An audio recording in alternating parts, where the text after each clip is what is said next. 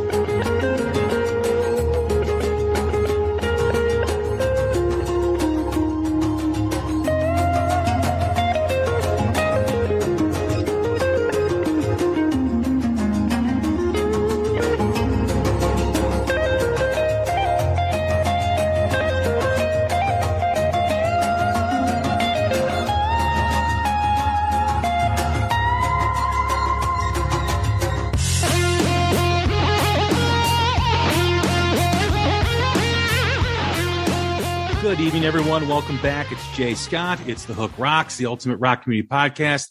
Thanks for tuning in once again. Hope you're enjoying the beginning of spring. Although here in Chicago, it does not feel like spring. It feels like a winter that is fighting its existence. So we had snow on the ground this morning, and it was very unsettling. But hey, we're moving on. We're moving forward. Thanks again for tuning in. We are part of the Pantheon Podcast Network. Great network of music-related podcasts, as I mentioned at the beginning of every show.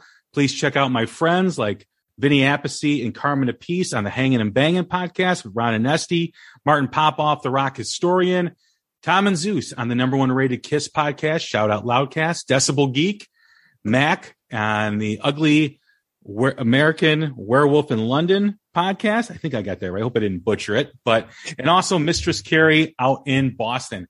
Check out some of our previous shows that we've had this year. We had Scott Gorham from Thin Lizzy. Great interview with that. Ty Tabor from King's X. We also did our end of quarter album rankings for the first quarter of 2022. So check out that, as well as some new music spotlights with Joyous Wolf, Georgia Thunderbolts, and the Mysterines, as well as many others.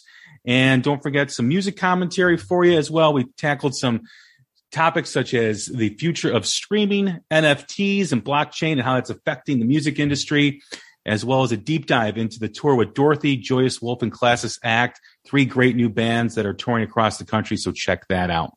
We've got a great guest for you today. A new album, his first since 2020. One of my favorite guitar players of all time. I still remember watching him being interviewed by Adam Curry on Headbangers Ball when I was a kid and going, who is this guy named Joe? And just was absolutely incredible. I'd like to welcome in Joe Satriani. What's happening, man? How are you? Hey, very good. I can't believe you remember that interview with Adam Curry. Oh my God. Yeah.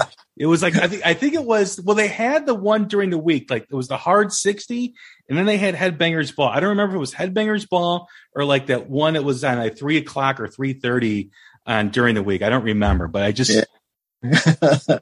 Just getting, what I came from such an outer fringe of rock music, but just to be included in MTV was always a big deal for us, the whole team. So, and they were a lot of fun back then. It was pretty wide open. So, yeah, I don't think they ever really knew what to do with me. I seem to remember he decided that he wanted to do a segment where I was teaching him how to make good faces while playing guitar. I do remember that. Because there was the rock face. Yes. And, I mean, he was a TV personality, so he was trained never to look bad or silly. So, he didn't really go for it. But I just remember, again, I'd always shake my head going, they're never going to ask me about the songs. And even though that's the only reason why I have a career is because I write songs, they don't know what to do with me. So they always want to know about, technical stuff. Like every time I go on there, they'd say, can you show us how to play like Eric Clapton and now play like Jimi Hendrix now? And I'd be, suffering through it going, okay, I'm not going to throw a fit on TV, but it's like, how come they just never ask about the songs? Because that's what's being played on the radio, by the way, Well, I think when you were on, it was right after the release of Satch Boogie. And I remember, that was the age of guitar back then. Yeah. Obviously you had Eddie and you had George Lynch, and then you had all these guys from Shrapnel Records, Tony McAlpine and all those, Jason Becker and all, and then you had you. And then I remember hearing, always with you for like Homecoming. When they announced the Homecoming court, I'm like, oh, I know that, it's Joe Satriani, So it was. I tell you, Chicago, the Loop was a huge supporter for me, and it was really something. There were a few DJs in the early days, in early '88 around the country, maybe 2 or 3, like Redbeard in Texas or something like that, and New York and Boston, and they just championed it. I was really shocked. The record company was shocked. And, but that's how the record broke, because of the DJs playing the songs. And that's what I never was able to get across to MTV, because they wanted a video. And already the beginning of people looking into the camera was starting to change the nature of music.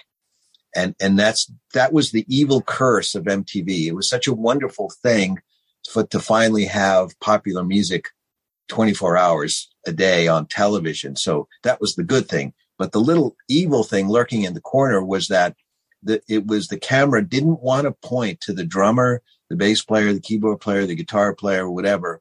They wanted somebody to look at them. The camera wants eye contact. And it was perfect for hip hop. So they kind of destroyed rock and allowed this other group to come in who were really dynamic and interesting and topical. And by the way, they looked in the camera all the time. and, for those of us in the middle of it, we could see it happening. We could see like, well, how come they always favor that band where they have the singer that's always singing songs where it never stops and they're always looking in the camera. And then people started writing songs like that, It's really interesting. I could talk for hours about that effect that people never talk about. They just wasn't David Lee Roth really big at looking into the camera? Smart man. Yeah. Yeah. Very smart man, very dynamic entertainer.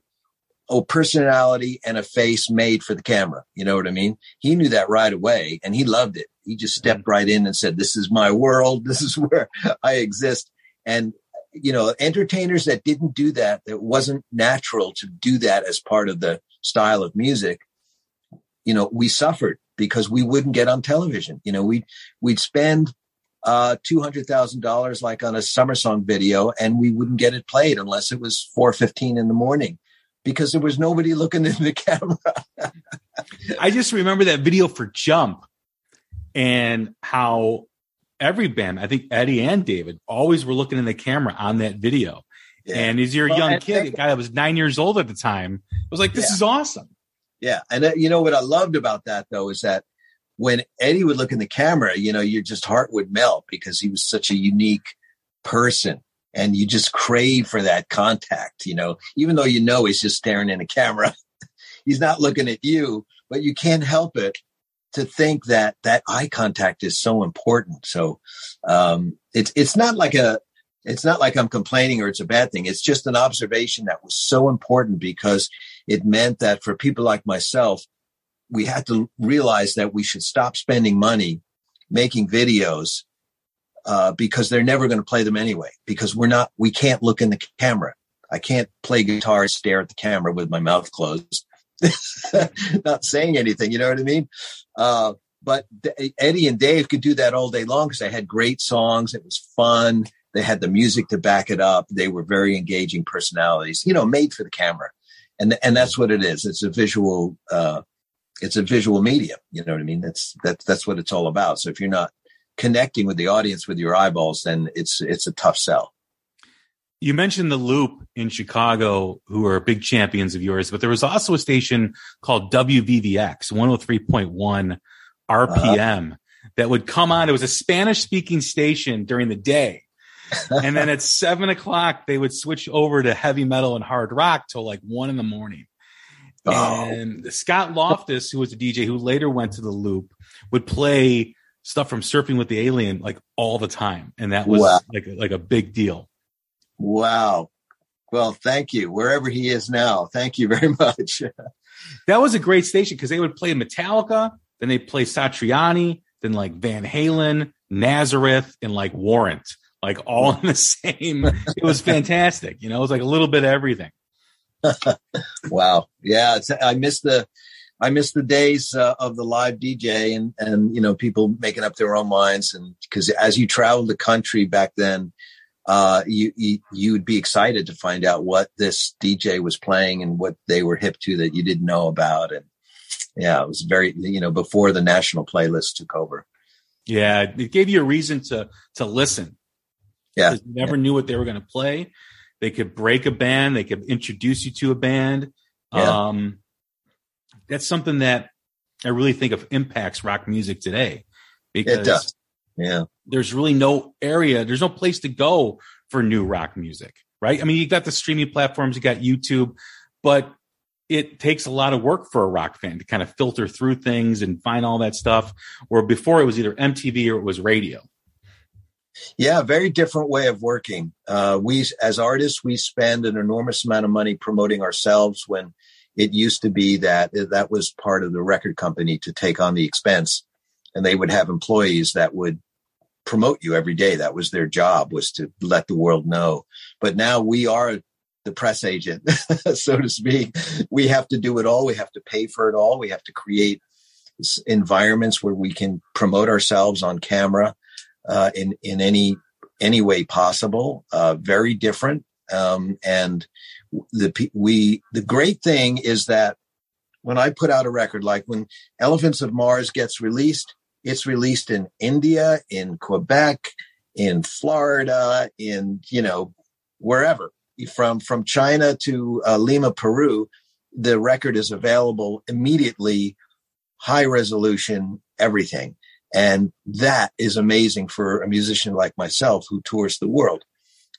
And however, the bad side is that this democracy means you've joined the multitudes of releases every day, and the competition is really tough. And ultimately, the pop artists rise to the top in terms of, how the eyeballs that they get on the internet and on television. So, but it's never easy. I mean, it's never easy, and it's important, I think, for musicians to remember that, you chose the profession, and there's no nobody said it was going to be great. You'll be famous and it'll be easy. As a matter of fact, it's the longest of long shots ever, and people remind us of that on the way, but we do it anyway because we can't help it. We love it. You just mentioned that you have the ability to put something out globally at one time. And the rock music scene or music scene in general is global now. It's not just, before, if you were a New York band, you wouldn't get much airplay in Chicago. If you were in LA, LA was probably like the exception, where if you broke in LA, sooner or later it would filter out throughout the country. It was very regional back then, and it has a lot of positives too, and it has a lot of negatives, especially for new bands, because it's kind of hard to pick where your audience, where to grow your audience, because you're getting social media comments from all over the globe. You got to respond. You got to really interact. Being who you are, Joe Satriani, you've been in the business for a while. When you think of how you have to communicate with your audience now, obviously it's way different. What, is that something that it's kind of a tough question to ask. Obviously you probably enjoy interacting with your audience, but I guess the right way to ask this is the time that it consumes, right? Because you're a musician, you're an artist, you're not a social media guru, right? That's not what you are therefore. How difficult is that for you to kind of get into that kind of headspace? Yeah, my natural state is to be writing and playing music on my own with my bandmates, whoever it might be, solo bandmates or Chickenfoot or whatever, and on stage. I mean, those are the three things that I'm most comfortable doing, and that's what I do most of the time. Sitting down in a room that's quiet, so there's no ambient noise, dogs barking and construction noises, phones ringing, whatever. Staring into a phone or laptop or whatever, doing interviews, picking up my guitar, demonstrating. I do not enjoy that. Don't take it personally, but it's not my natural state. It's just something I know I have to do, but it's, to me, it just takes away from what I really do, which is I write and perform music. And, but it's just necessary part. It's not, I never complain about it because I realize I don't have a real job. I play guitar for a living. That's so this incredibly, I'm incredibly grateful for this gifted career that I get to do. So, I'm not going to complain about it, but I will admit that, yes, I do feel uncomfortable doing it. And you'd be surprised how many requests I get to do stuff that I find really offensive every single day. And people come to me and say, so-and-so's doing it. You should be doing it. So-and-so's getting this many views. You should be getting that many views, and I just have to say, no, that's not me. I don't do that. Just don't bother me.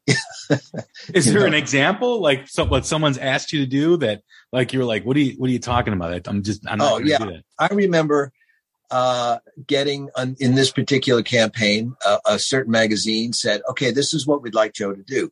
We'd like him to film himself and record himself playing a solo over this song that we've written.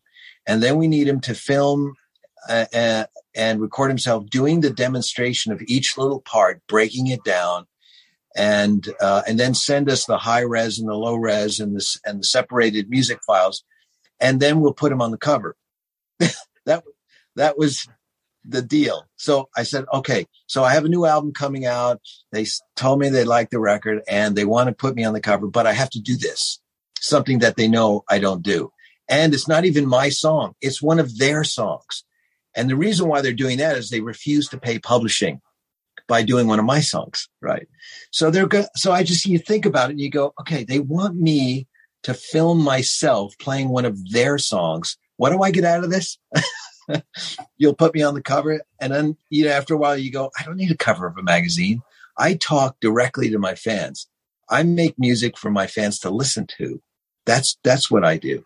So, yeah. So, I get a lot of those. And then eventually you sit down with your manager, say, just don't bother me with this anymore. Just tell people, no, Joe doesn't do that. Okay. There's a million talented kids out there who play in front of Instagram every morning. Just use one of them. They're great. They will demonstrate, all day long for you, and they're good at it. But I make albums and I go out on tour. That's what I do. So they want to interview me about that. That's great. Amazing. The new album, The Elephants of Mars, out earlier this month. Amazing album. Follow up to Shapeshifting, released in 2020. When I last talked with you, you talked about how you try to find a different approach whenever you do an album. Yeah. How did you find the approach for this one? Well, it was so difficult to just be alone at home as my record was being released, and then to realize that I wasn't going to be able to tour behind it. And you add to the fact just the human cost of the pandemic was just frightening enough for all of us. So it's a lot that came down I live in San Francisco. So I was down in Los Angeles at the beginning of 2020. I made a video with my son for the song 1980. I did a bunch of press. I jumped on stage with Steve Vai twice at the NAMM show, and then drove home. And then a couple of weeks later, as I'm getting ready to go out on tour, lockdowns, start. Everybody knows what happened after that. And I made the tough decision to release the album anyway. And I thought maybe there's a chance in 6 months this is all gone and we're back to normal. But I thought either way, especially now, if everyone's locked down, right, they're going to need some music. And that's my job. I can't do vaccines. I don't know. I'm not a medical, in the medical profession. I'm not a nurse or a doctor. So what's my part? Well, my part is to make music. So I have this album. So I took the hit. I said, let's just release it. And maybe if we're lucky, we wind up on tour in 9 months. So I was thinking, why don't I record 2 albums in the meantime to focus on the new live band? I got a guy from Australia who's a great singer, guitar player, keyboard player named Ray Thistlethwaite. And we could do one album where he sings all the songs. And then I got this new rhythm section, Kenny Aronoff and Brian Beller. And we could do an album of instrumentals where they get to stretch out a lot. And we'll give the albums away when we finally hit the road in September or whatever, And of course, in a couple of months that fizzled because we realized the pandemic was going to drag on. And everyone was just really freaking out. Everyone was out of work. This is devastating to the people behind the curtain, the crews who just work month to month and suddenly there's no work. So as we started to think about what to do, I realized, well, I bet the next time I come out, next time I walk out of the house with my guitar, people are going to say, well, what else you got? What's new? And I thought this is a moment where I really have to think, what is it that I want to do that I was never able to do before? Like, what excuse did I have for not doing the thing I always wanted to do or taking more time to do, to make a record?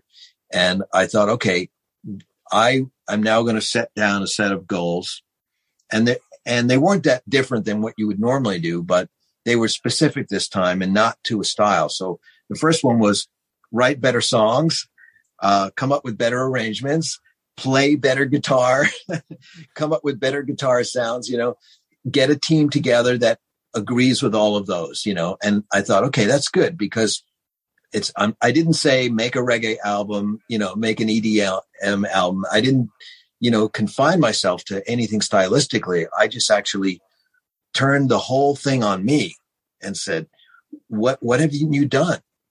How about now is the time where you force yourself to do the best you've ever done?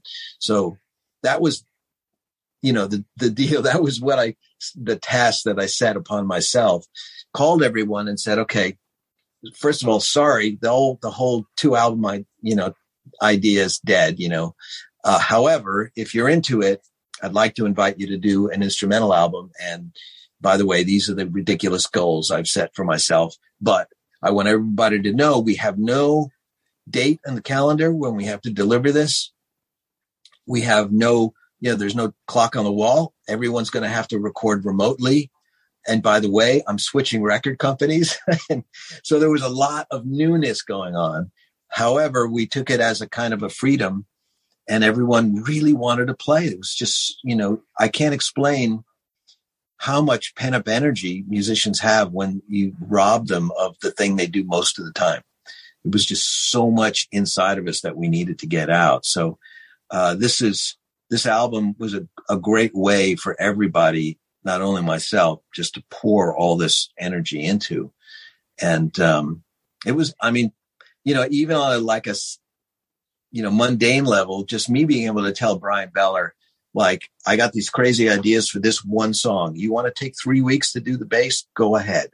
Send me 20 versions of it. Go ahead. It's not like, hey, you got to finish this by 1 p.m. and then we're doing 2 other songs, which is usually the case, when you're in the studio. So this wound up just being the opposite. Everybody could stretch out. It's great to get all these performances back from the other players that I never heard them do before. How was that for you in terms of the creative process, where you were relaxed, you had the time? You just mentioned that, usually you've got to have a deadline and you've got to have it out or finished by this such and such a date. And to kind of have that more, I don't want to say, well, I will say more of a casual approach, to making the music, more of a relaxed approach is probably a better term. How did that affect your playing and just the direction you wanted to go with the album? Well, without a doubt, I learned that I played better when there wasn't anybody else in the room. So this kind of thing you don't want to admit to yourself, but if there's like 3 people in the room, I will play to them. I admit it. I'm just that's the kind of performer I am. And if I see somebody smiling, I'll go, whatever I just did, I should play that again, And if I see somebody uninterested, I think, I must be boring them, like whatever I'm doing. So, and whether it's the engineer or the other bandmates making fun of me because I screwed up a part or something, it has an effect on your performance and, definitely how dangerous, your performance might be. Like, you're not going to push yourself to the edge of your technical abilities if there's an audience. You always take a step back and so that you can present a fully realized performance. But when you're by yourself, you go, wow, I can just, if I want to like weep when I'm playing this part because it's so sad, I can do that and not feel self-conscious. If I want to, force myself to play a more difficult passage than I'm actually capable of doing, for 4 hours, that would normally be a source for endless embarrassment on the tour bus, but by yourself, you go, this is fine. I'm just going to keep doing it because no one will ever hear me making the mistakes. And then after, 6 or 7 hours, you get it right. And you go, great. Never would have gone this far had there been someone in the room. And, I was open about this with the band, telling them, look, this is how I'm accomplishing this. And they were hearing it and they've heard me play a million times. And they're like, wow, that's different. That's good. How'd you do that? And I said, there's nobody around. I'm feeling relaxed. I'm not self-conscious. And and it doesn't relate directly to the obvious things of technicalities, like big stretches, super fast, whatever, stuff like that. It really just has to do with the correct performance, I think. And so that might be, like I said, emotionally revealing, or it might be just physically difficult. And so those barriers were broken down by remote recording. We've all gone through, a difficult 2 years, right? We haven't had we've had very few more normal moments. Someone who writes lyrics has the ability to write about that personal experience, has that outlet. When you're creating tone, when you're creating the structure of the song, how you hear the song in your head, how has the last 2 years affected that process for you? Or has it at all? Oh, it's definitely, some of the stuff is directly related to what we have shared, as people in our community, and in the nation and around the world, just the separation, fear, and anxiety surrounding the pandemic. And songs like Sahara and Faceless with direct reactions, even though they weren't about, the pandemic. They were about how the creative space that was sort of created in me by living through it like everybody else. So like Sahara, that was about a guy who was truly lost inside as well as in the physical world. And it's kind of there were, I suppose, they were reflections on the fact that every time I would go out, it was pretty deserted.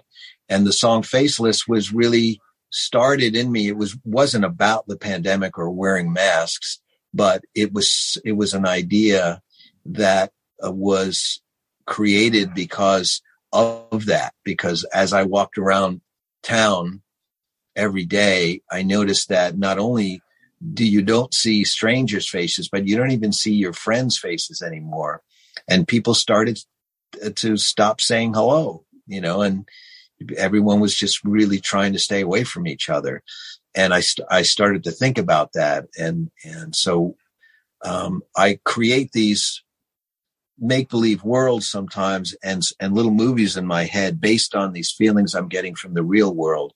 And I clear out all the music that doesn't have anything to do with creating that feeling, putting a sound to that feeling I'm having. So with a song like Faceless, really what it was about was people not being able to see you for who you really are and how much that would hurt, whether that was just person to person or within a family or a group of friends, community, country, world, whatever.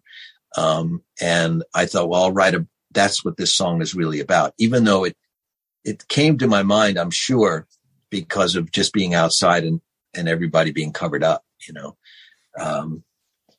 but on the other hand, I think, there's the opposite reaction comes where you just, you want to party, you want to feel good. And I didn't stop myself from writing songs that were about the lightest subjects ever. So a song like Bluefoot Groovy, I love, so light, it's just about a person feeling so good and they just want to sell themselves to a particular potential partner, and just like exuding, like, I feel great. Like, come on, let's get together. So I thought, yeah, it's all equal, just because it's happy and light doesn't mean it weighs less than the song that's about some tragedy. It's all music. And, because it's instrumental, I realize that once people hear it, they're going to make up their own story. I have no control over that. What I got from the album was, obviously instrumental is more reliant on mood and feeling, right? Where lyrics, they kind of lay out what they're writing about. You can connect with it that way. When I think back of the last 2 years and the roller coaster of life, there are periods of excitement. You learn to appreciate the small stuff. You dreaded, the ongoing restrictions and all that stuff, but you knew you had to do it. What I found was this album really captured that emotion because it was like a journey from the moment Sahara started playing, into, songs like Pumpin' is one of my favorites too as well. It can't help but you'll feel good. It's like one of those moments in the last 2 years where you felt good for a little bit of time. You got Sailing the Seas of, is it Ganymede? I think it's called. Yeah, which is just an absolute monster track. But it just was able to capture that mood of the last 2 years in the songs that you created. I thought that was very interesting. Well, I'm very happy to hear you say that. I'm glad that you were able to tap into all those things. All the songs have very interesting stories. They're also different. And some of them took like musical journeys that didn't make any sense. It was just so backwards, When you mentioned the Sailing the Seas of Ganymede, I had originally had written that song in its first form as a reaction to being on the Jimmy Fallon show a few times and having to rehearse in the smallest of all rooms. That's like an insult to the Roots that Jimmy makes them rehearse in this teeny little room that there's barely enough room for the epic Questlove to try to put a show together. But when you go to do the show, that's what you have to do. You squeeze into this little room and you're like this for like 30 minutes going over what's going to happen. And the last time I did the show, I was flying back and I was thinking, where would I see somebody as epic as Questlove? Like, where should he be? Not in that little room.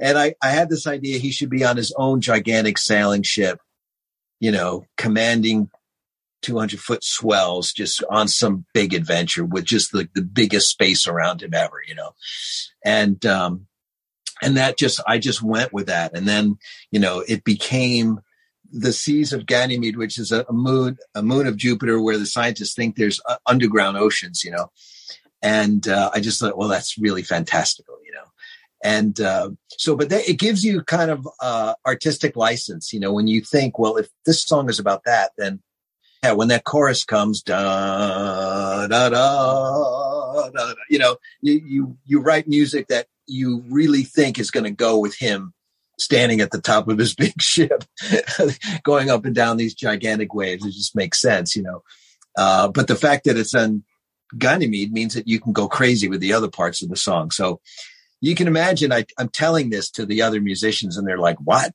Joe, you're crazy. And so I send the song off at one point to Ray, who's like traveling around with his band Thirsty Merc in Australia.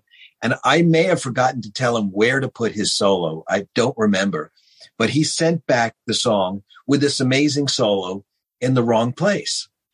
And me and Erica Gia, my producer, we listened to it and we thought, well, he put the solo in the wrong place, but now that's the right place. So we left it. I don't know why he put the solo in the chorus, but it was just one of those things where we thought, this is so interesting.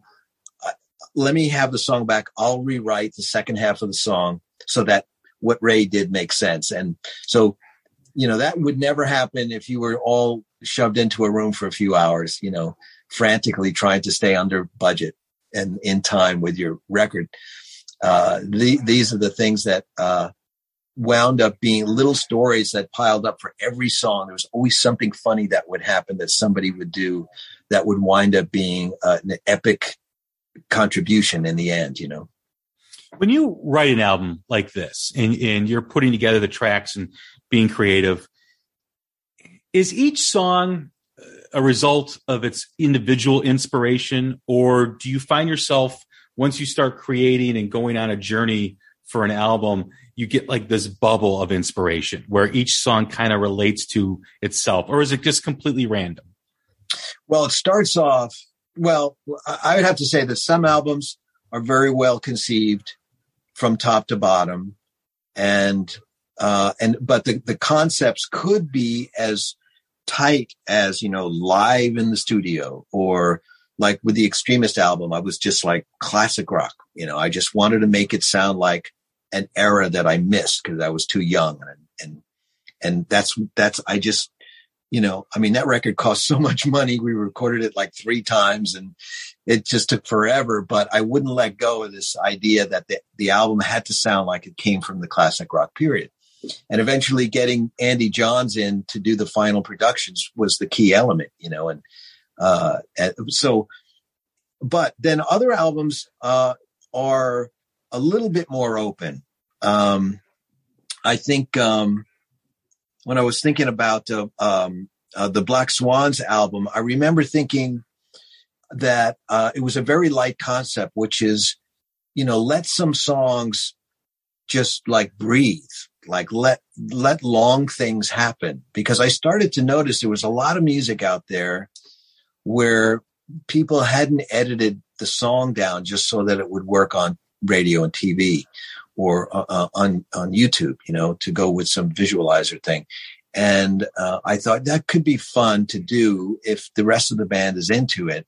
If I write these passages where we just groove for 64 bars and there's no solo, which is, guitar magazines are like, where's the solo,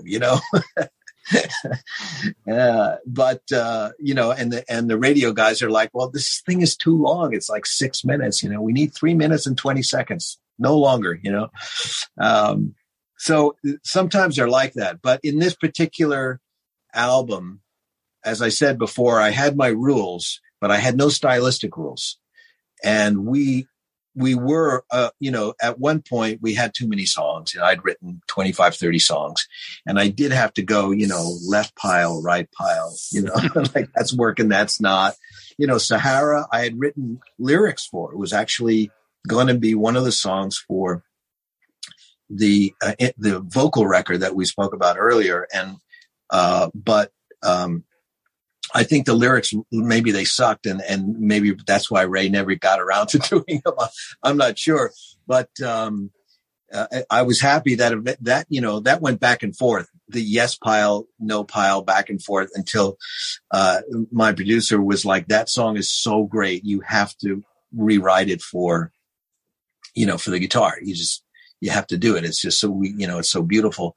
And so with that encouragement, the style of that song wound up back in the album. And so slowly, I think in the last 6 months of making the record, I started to realize, okay, now it's down to 20 songs. I'm beginning to see that this record is going to be stylistically out of control. And I was just going to have to accept it, that there were going to be songs that left and right. There was just no way to contain it.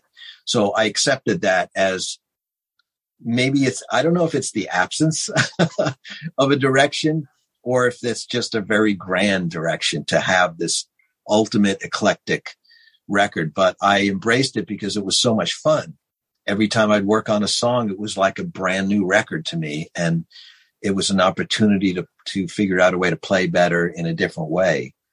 So yeah, that, when we finally, I'd say the last 2 weeks of making the record, Eric and I finally were like, it's got to be 14 songs. We're not, nobody wanted to remove anything to make it more sane. The sane thing would be 9 to 10 songs. Don't give the record company any more.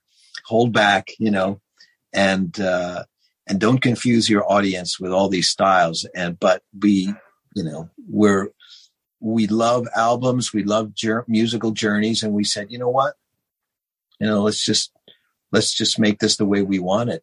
And luckily, Max at Ear Music loved the album, and he said, no, whatever you guys think is the way to do it, we'll do it. So we got nothing but encouragement from Ear Music to make this record the way it came out.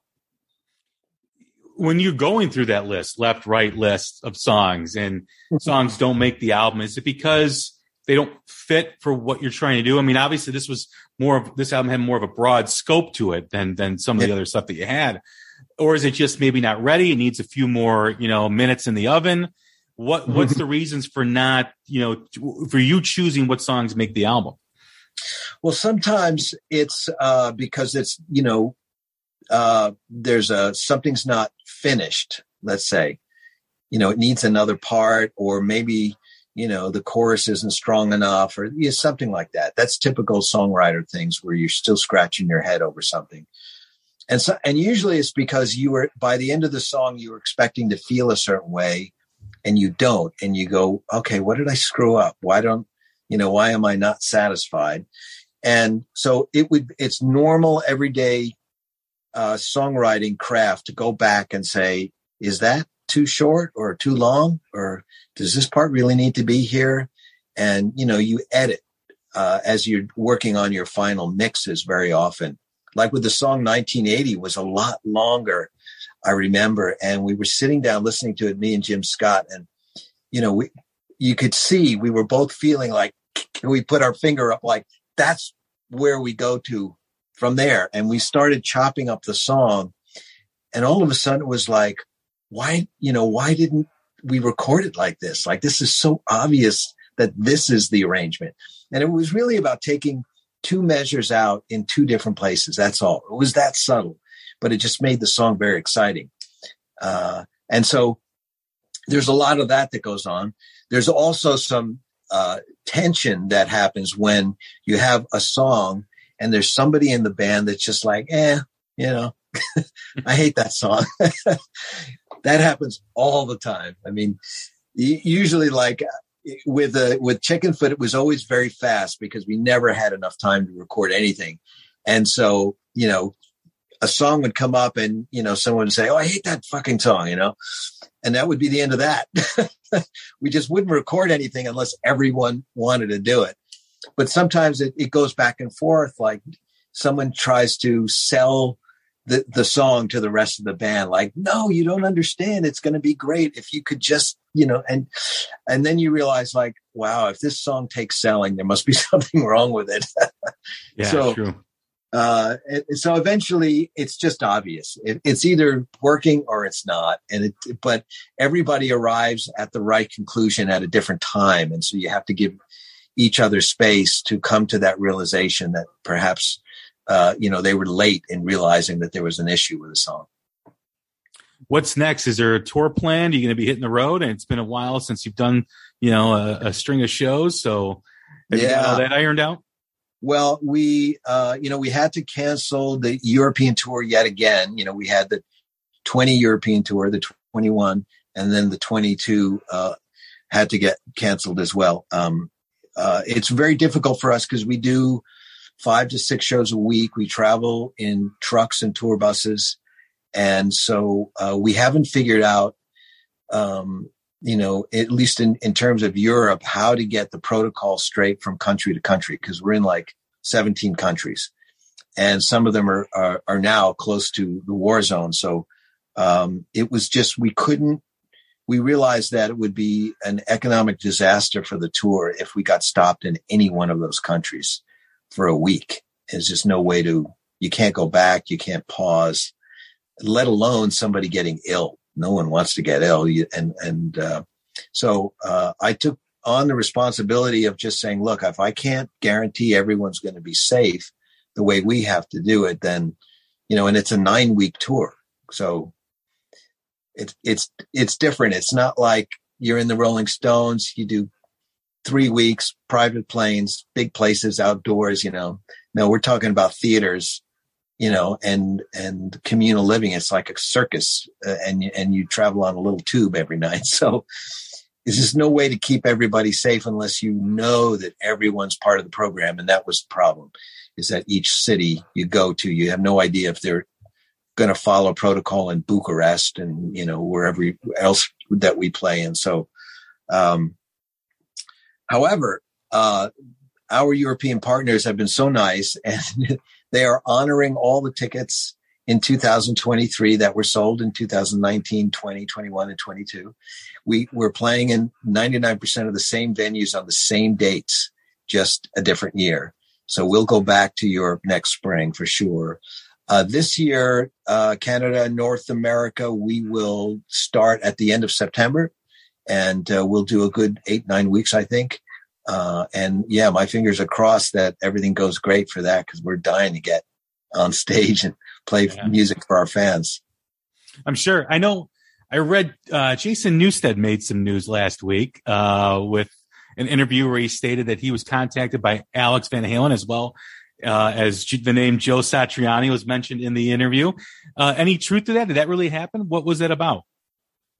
Yeah, I've been talking to Alex and Dave for about a year, and it's, a wonderful and terrifying prospect to represent Eddie in a Van Halen tribute tour.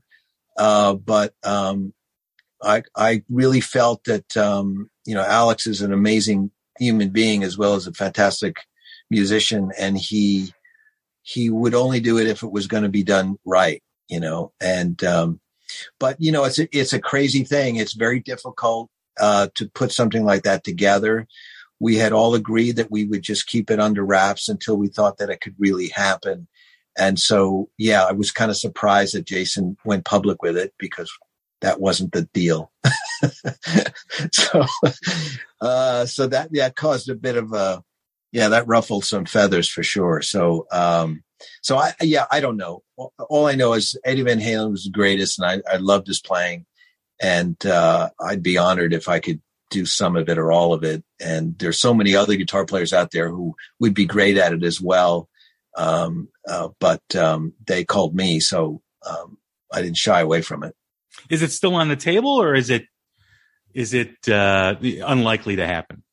I really don't know. I got to say, I don't know. It's a terrifying dream, to tell you the truth. Just for me personally, I can only tell you from my side of it that there's so much of Eddie's stuff I really enjoy playing, and then there are a couple of songs that totally freak me out because it's just not in my fingers to play exactly like him, and I wouldn't want to disappoint the audiences out there who are expecting a clone. But I don't think that's what Dave and Alex have in mind.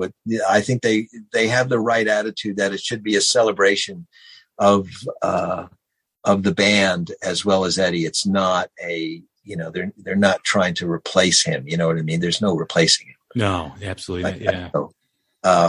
Yeah. But I've always had fun playing the music And, I wish I had known Eddie, I really didn't. I only met him once back in 92, just for a few moments. He dropped by the studio when I was making the Extremist album. So my connection, with him was extremely limited. I was just a fan. Well, wasn't 1980 more or less a tribute to Eddie from Shapeshifting? Yes, it was. It was. Yeah. I was in my studio, and I was actually sort of reflecting on the release of all the remastered tracks from my 80s band called The Squares, which was more of a power pop band. But the backstory behind that was that I was really into Van Halen. The other band members weren't. And I really tried to interject a lot of Eddie's attitude into the band, which really was working towards a more new wave kind of an attitude. And it was a bit of an artistic conflict for me because I was just really a rock kid that wanted to, play like Eddie, And so when I was sitting in the studio, the album came out, and I was thinking, what was left undone? What was it? And it was, I never really was able to do what he was doing at that time. And that's what I really wanted to do. And laying on the ground, as I was coming to that realization, was an Eddie Van Halen MXR phaser pedal, famous, that he made famous. And I thought, damn. And I just plugged that thing in, and I just wrote that song as a sort of a tribute to him and how he had inspired me at that time. And I didn't think it was going to be on the album. It was just something I was doing for myself. But it wound up, how we were talking about the the left pile and the right pile, the songs to do, songs not to do. It just kept, getting included on the songs to do. And I just thought it's kind of weird, like, to do a song tribute to Eddie, because he's alive and kicking, making records and touring and everything. And I didn't really think about, anything that might happen. So I was pretty upfront with it. Once it wound up on the record, I said, yeah, that's kind of like me paying tribute to Eddie, even though when you listen to it, it's got nothing about his style, really. It's just really a fan's reaction, It's kind of the energy, right? It is, really. And then the energy I was feeling, and there was a lot of that resurgence of rock and roll guitar, which was kind of leaving in a way, or it was kind of co-opted by new wave, and it was sounding more like garage rock. But I was reflecting more of the time when Eddie and I would have been learning guitar, which would have been the early 70s, and that style of rock guitar. And so I was celebrating a lot in that one song. What were those two songs, or those songs that scare you when you've got to try to play that you mentioned that Eddie Van Halen plays? I'm the One. You know that song? Yeah, oh yeah. Eddie has a thing that he could play. He could swing super fast, super accurate forever with his right hand. It's like freaky, and, it's like you hear it and you go, oh yeah, I can do that. And you do that. And then after about 15 seconds, you're like, ow, like, and then you go, he's doing this for like 5 minutes straight. It's like the whole thing. He and Alex, they were just like, wow. I mean, the thing that they have, when they come together is just unbeatable. And that's the rhythm thing, it's really hard. I mean, the outrageous things people think about, those are actually the easy things. But when you think about how he played with Alex within the song and created a whole part, that's when you, as a guitar player, you go, whoa, like that's something unique and very special. It's not the feedback at the beginning of this song, or it's not the two-hand tapping, which was fantastic and unique, but you can learn that one. But yeah, some of like that, some of the odd things he would do, because I don't know. I think he was always thinking really big. That's my impression. When I started to really learn the catalog, I thought, wow, these songs were written to be played in stadiums and arenas. I mean, every part seems to make sense if you're in front of thousands of people, not so much if you're in front of 200 in a club. You know what I mean? And you could say it about Dave. Dave, you know, he was made to entertain millions. You know, it's sort of like Freddie Mercury, you know, at Live Aid. That's where his natural habitat, not in the 200 seat club. You know, he's too big for that. You know, and so that's the thing too, that it's a subtle thing about performance and writing. But when you start to learn 30 or 40, you know, Van Halen songs, you start to see these things. You start to see a little bit behind the curtain, and you go like, wow, he did this on purpose. And they're quite unique. Joe, it's been a blast. I appreciate the time. I appreciate the discussion. I love the album. Thank you. It's absolutely fantastic. Like I said, man, from the minute I heard Sahara into the title track, it's just an incredible journey. I like the cover too, with like the guitars and the necks playing off the elephants. So that was a nice touch. That's the genius of Todd Galappo, the art director. He's fantastic. Just amazing work. He always does. The album is The Elephants of Mars. The guest is Joe Satriani. I'm Jay Scott. Take care of each other. We'll talk soon. Thanks.